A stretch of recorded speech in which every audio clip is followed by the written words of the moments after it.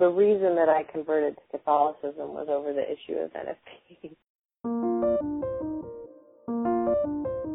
This is Made for Love, a Catholic podcast about real people living out the call to love. I'm your host, Sarah Perla.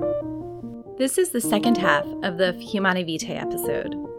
So if you haven't listened to the first half yet, hit the stop button, go back, and listen to that first. You really have to. I'm not kidding. Okay, I left you with this opening teaser on the last episode. It's Becky Wilson telling us that as a young adult, the first thing that led her to consider the Catholic Church was becoming convinced that contraception wasn't good for people. I was raised in the Protestant faith, and I was talking with a friend of mine who was Catholic, and he was asking me, why would I never consider becoming Catholic? And I was telling him that, the Catholic Church is sort of all or nothing. You have to believe everything they teach or else. And I'm like, I don't believe everything they teach, so I couldn't possibly ever become Catholic. And he said, well, what's one thing they teach that you don't believe in? And I said that contraception is wrong. I'm like, that's silly. Like everybody, what's wrong with contraception? And he said, well, if you were to change your mind about that, if I could show you why contraception is wrong, why the Church teaches it's wrong, would you reconsider, your beliefs about whether or not Catholicism is true? And I said, well, that's, logical. That seems fair. Sure. Becky is a smart, fair-minded person. She was willing to entertain this crazy idea to humor her friend, and she also respected him and his beliefs enough to take the challenge. So he handed me an article that was printed in the magazine First Things. That was written by a physician named Joseph Stanford, who just sort of outlined in very general terms the problems of contraception and the benefits of natural family planning. And I just remember reading this thing, and it was like my whole world was shattering. And Joseph Stanford's not even Catholic. Just realizing that there's all this stuff I'd never thought about before, like how NFP is better for relationships, better for the health of the woman, how contraception is so bad for her health, and all these different benefits. And I'm like, there is so much that I think I know that I don't know. It was like the first domino, and the dominoes started falling like rapidly after that. It totally made me reevaluate my entire worldview.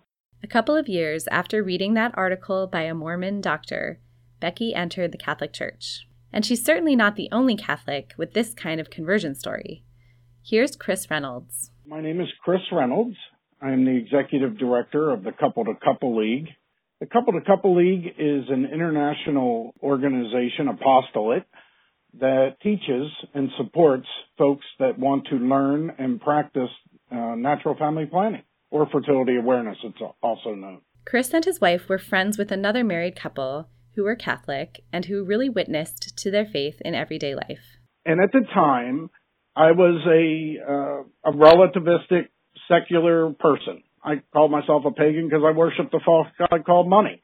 And I tried for probably 4 or 5 years to talk them, and especially him, out of being part of the church. I did not like the church at all. Wanted nothing to do with it.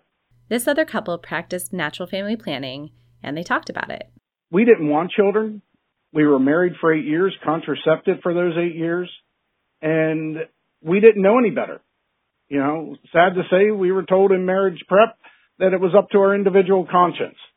And when your conscience is informed, or in my case, I don't think I had one. I had ethics, but I didn't have a conscience, not a well-formed one.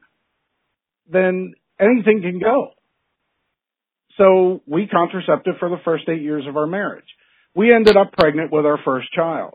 When Chris's wife got pregnant, despite using contraception, things started to shift.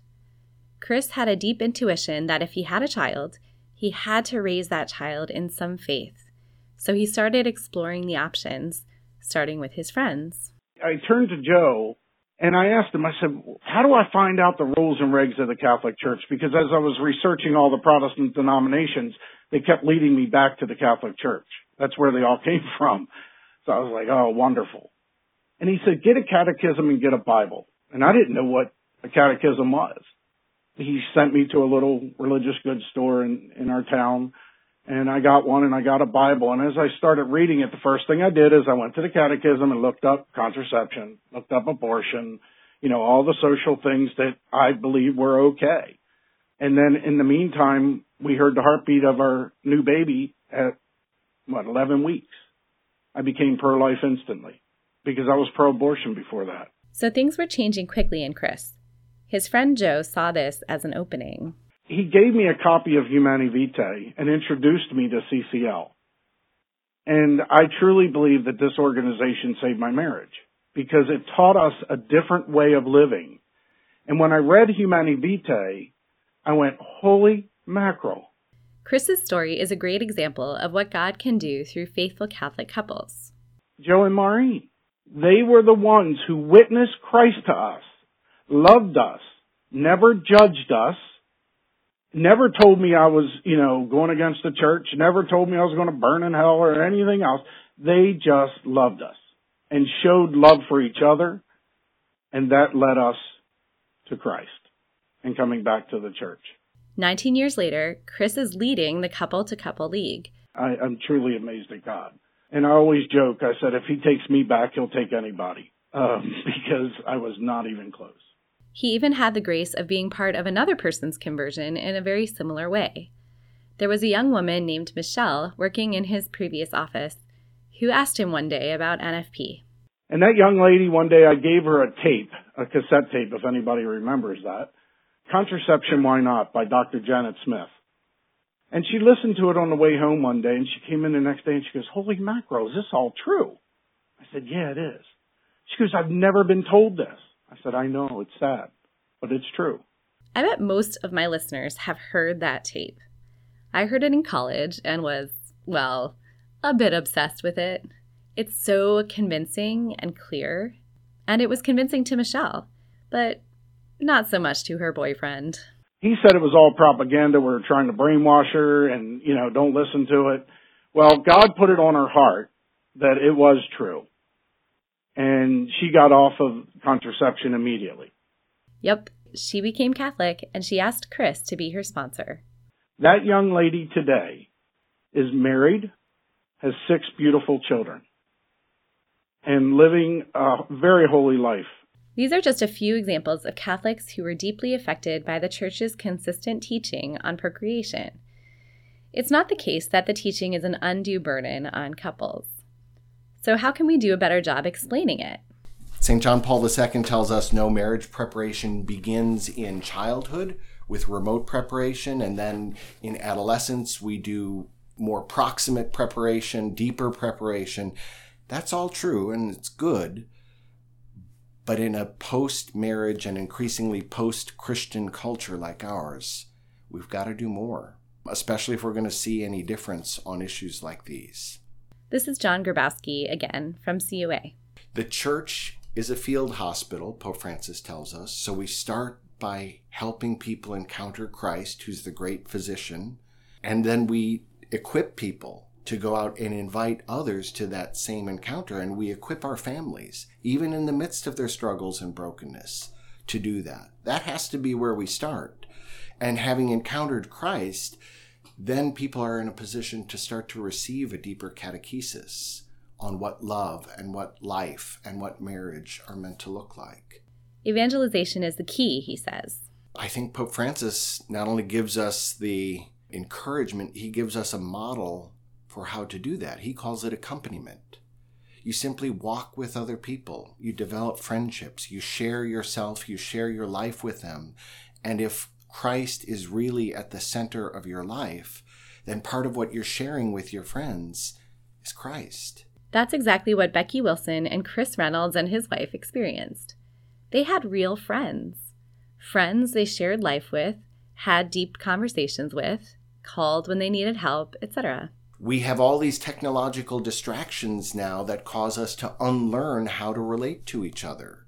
So it's even more kind of swimming against the tide because we're losing the art of friendship, which is why accompaniment, even that can be countercultural. Just sharing yourself and walking with other people, and in that context, sharing your faith and the fruit of your own encounter with Christ and what he's done. So if you're a Catholic couple wondering if you're fulfilling your role of missionary discipleship, that would be a great examination of conscience.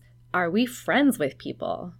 So I think what you can do is take Pope Francis's beautiful commentary on love in Amoris Laetitia, chapter 4, and read that as an amplification of Humanae Vitae 9 and the qualities of marital love, because really that's what it is. Pope Francis is talking about love within marriage, within the family. Pope Francis, one of the things I think he does really well is help us see that that love is supposed to be true of the Christian life as a whole. It's just instantiated in a unique way in a marriage relationship or in a family. If someone were to say, how would you amplify, how would you further develop what Pope Paul VI gives us on the qualities of marital love in Humanae Vitae, I would say, I would take Pope Francis and I would put them together so that we have this even more rich and more biblically textured understanding of what love looks like. Chapter 4 of Amoris Laetitia is pretty great, y'all. It's a meditation on love, using the first letter to the Corinthians, chapter 13, love is patient, love is kind. If you read that, you'll be struck again with the fact that really loving another human person, especially your family, is hard. We hear the slogan, love is love is love is love today, and it's not. That's all spiritual. Love is love is love is love. What? No, there's different kinds of love. So the Greeks talked about eros and storge and philia and agape type love. So we have to ask ourselves, what is my relationship to this person? Is this person male or female? How old is this person? If love is love is love is love, we can justify a lot of things, right? So people fall for easy slogans. We need not do that. Here's the line from Amoris number 115. Quote, "Trust enables a relationship to be free. It means we do not have to control the other person. This freedom, which fosters independence and openness to the world around us and to new experiences, can only enrich and expand relationships." End quote. I took out a couple of things in the middle just to shorten it for y'all. That might sound easy, but if you've tried to trust another human being with something that means a lot to you, you know it can be a challenge. So entrusting someone with your life is kind of a big deal. Most people don't understand the church teaching on homosexuality. Most people don't understand the church's teaching on marriage. We're inundated by a very hedonistic culture. And so those are a lot of obstacles for the church to wade through. So having a marriage preparation period, if it's used properly, will help a couple engage in their kind of betrothal so that when they stand before the altar, they know what they're doing and their hearts are ready to meet the challenges that marriage will bring with it with the Lord's help. That's Father Bob Cannon from the Archdiocese for the Military Services, who was on episode 3 on annulments. We can't talk about Humanae Vitae without talking about what marriage is. The idea that contraception is acceptable or even necessary in marriage has everything to do with this question. If marriage is just about affection and self-actualization, okay, yeah, use contraception. But if it's about love, then... Marriage requires self-sacrifice. Marriage requires, the total giving of self, a donation of self to the other. It's not always going to be fun. The whole notion of, hey, we're in this together for our salvation, this is a vocation, is rarely ever talked about. Contraception is an enabler.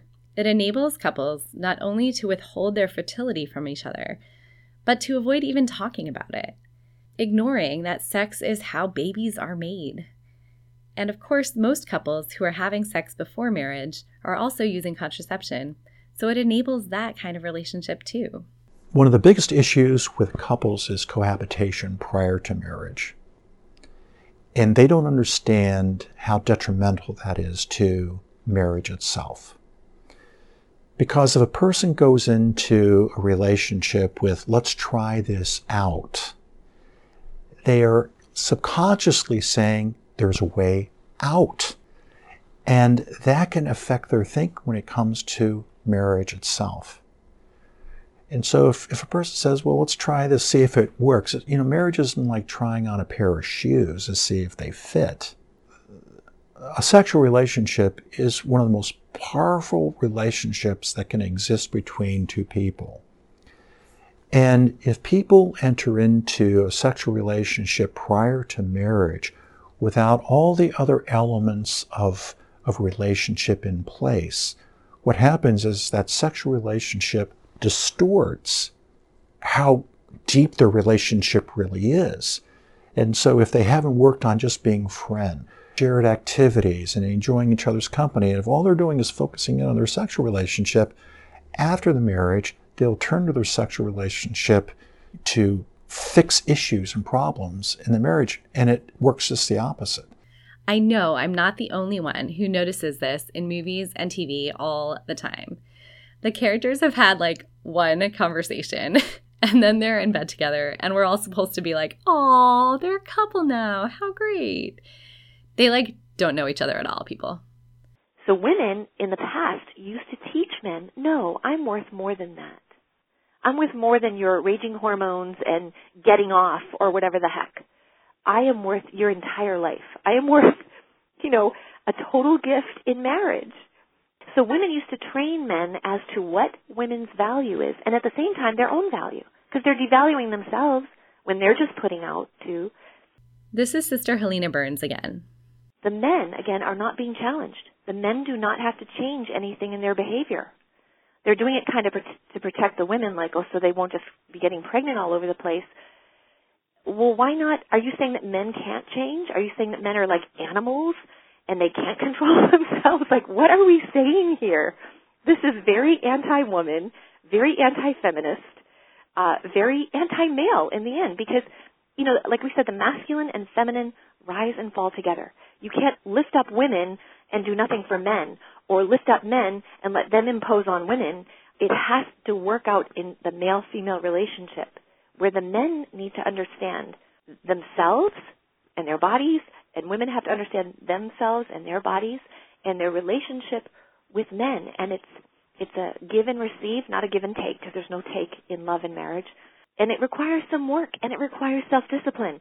Humanae Vitae challenges men in a particular way to regulate themselves and their desires out of respect for their wives.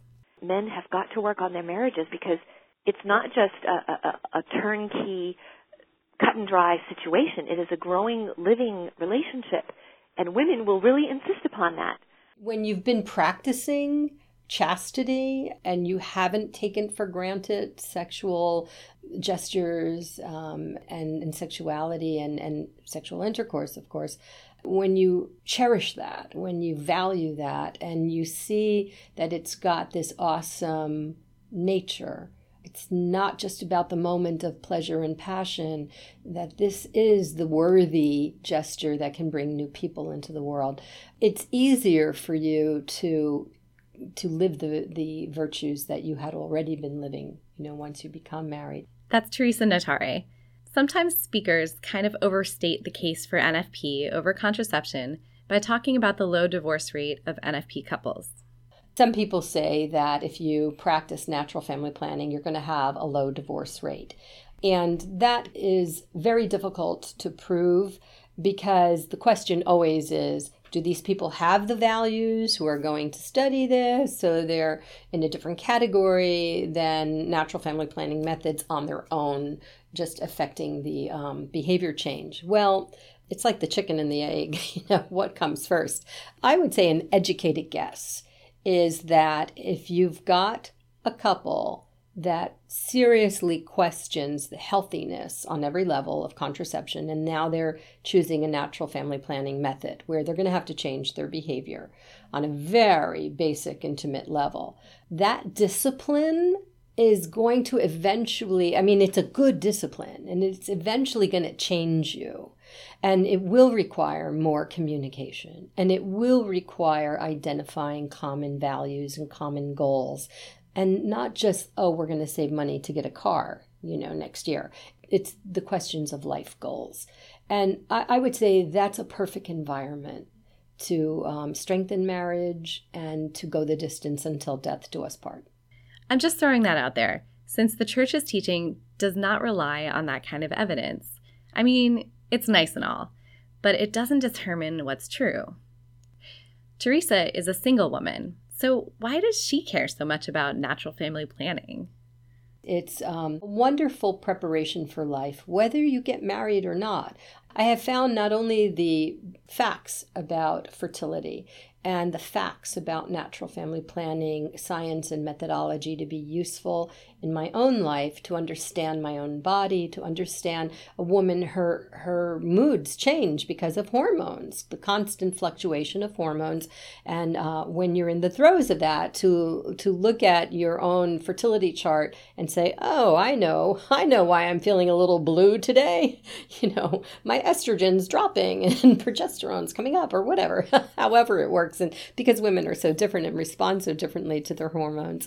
So it's very useful information.